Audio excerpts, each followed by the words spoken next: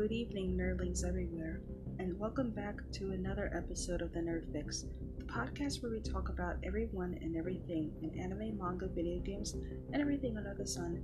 In this episode, we will be doing 2 creepypasta readings, something that I will admit I haven't done in a while, and I felt like I should get back into it again.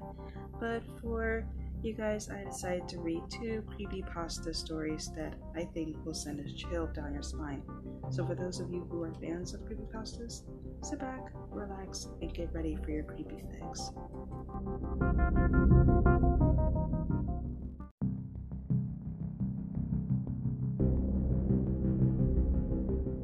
Window.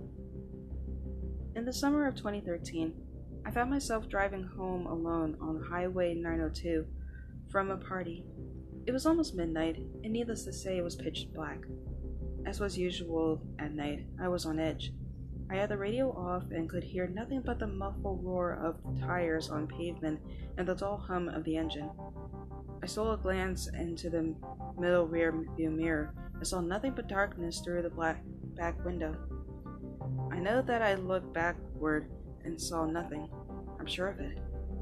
Just the seemingly endless blackness of the night. I remember it so clearly because not 10 seconds later, a car passed by me to the left, headlights on.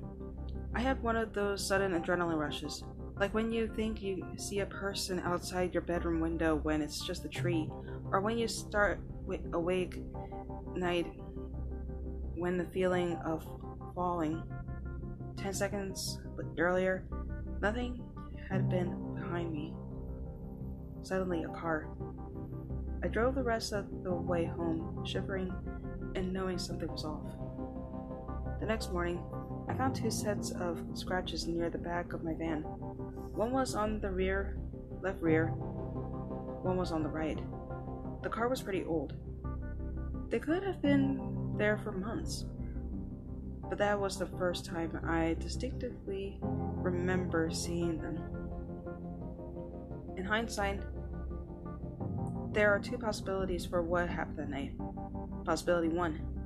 By some glitch in reality or something paranormal, this other car has somehow appeared behind me with 10 seconds of me checking my mirror, like some weird ghost crap or something. However, the second option is what made my blood run cold whenever I consider it.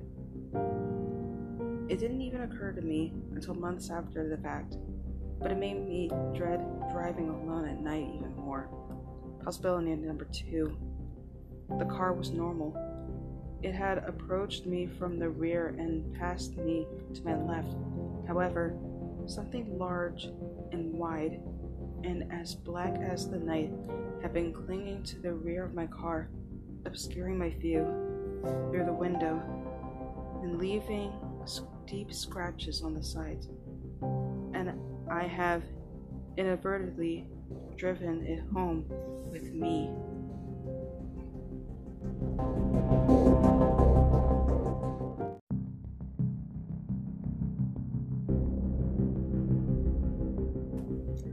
Our second story is called Kids in the Dark. Growing up poor in the deep south meant sharing a lot with my little brother Ollie.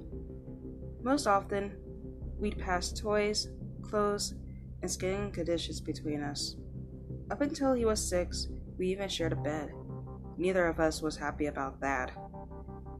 It was my 10th birthday when that changed. I got one present that year, and it was a bed of my own. Ollie was jealous right away, and I could understand why. He had to keep that half broken down frame with a worn out mattress. The one I got wasn't much better, but not being broken and worn was enough. Sleeping apart was a great feeling. It was freedom. No longer would I have to suffer the sudden and inexplicable kicks to the stomach. No longer would I wake up to Ollie's foot pressed to my neck like he stepped on Dracula the night before. At least, that's what I thought. Right away, right after I got the new bed, the shriek started. At first, I thought Ollie woke up in the middle of the night and screamed because he had gotten scared. Then the sound echoed through the tiny room again, and I knew it wasn't a normal cry. The room was already pitch black after sunset. The one window we had pressed against a long-leaf pine, and even the biggest, brightest moon cast no light inside. The shriek just above drove me crazy. Every night, probably at the same exact time, these sharp yelps would knock me right out of my dreams. It wasn't my mom or dad yelling either. I knew what that sounded like. Believe me, most worrying of all was the fact I could never tell where it was coming from. It seemed completely random. One night, it came from somewhere near the closet. The next, it shot out from a corner of the ceiling. Any hope I had of having my own space would get dashed every time as Ollie would silently slip into the bed with me, shaking like crazy. He claps onto me and wouldn't let go until it was almost daybreak. Most times, I take his hand and tell him everything was going to be okay, that it'd be over by morning. But I was never really sure. Over time, the shrieks started changing. At first, it was only by a small degree, but eventually it took on the primal hooting sound of a primate calling out its fierce warning. I had to clasp pillows to my ears just to keep from going deaf. Mom and Dad never believed me or Ollie, basically because the thing, whatever it was, refused to make a peep when they were in the room. Apparently, they couldn't even hear it through the walls, even though it was damn sure loud enough. The shriek just got worse and worse until I felt like I couldn't take it anymore. Ollie and I were doing really bad in school, and we just had no energy at all. I could sleep more deeply with my head propped up and eyes open in the middle of class than in my own room at night.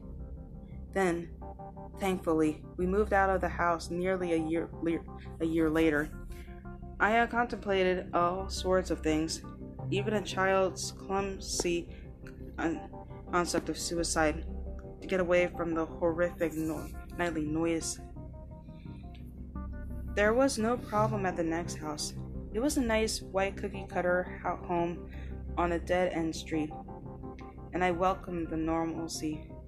What's more, we had moved in. There was a bunk bed waiting for me and Ollie.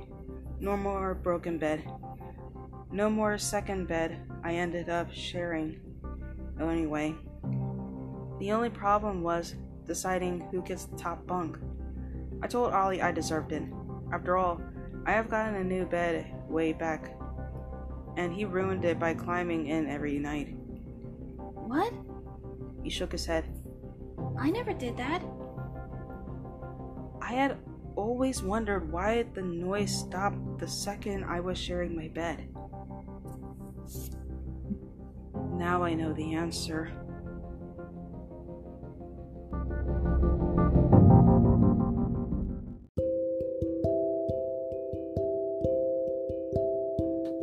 And those were 2 creepypasta stories that would send a shiver down your spine. So what were your thoughts on these 2 creepypasta stories? Did you like them? Did you not like them? Let me know in a questionnaire that I will be posting at the end of this episode on Spotify. And let me know what other stories you would like for me to read in the next episode that I will be doing for creepypastas. But for those of you who have stopped by, thank you so much for listening. And as always, whether or not you believe in the term nerd or not, keep loving what makes you, you, and stay awesome.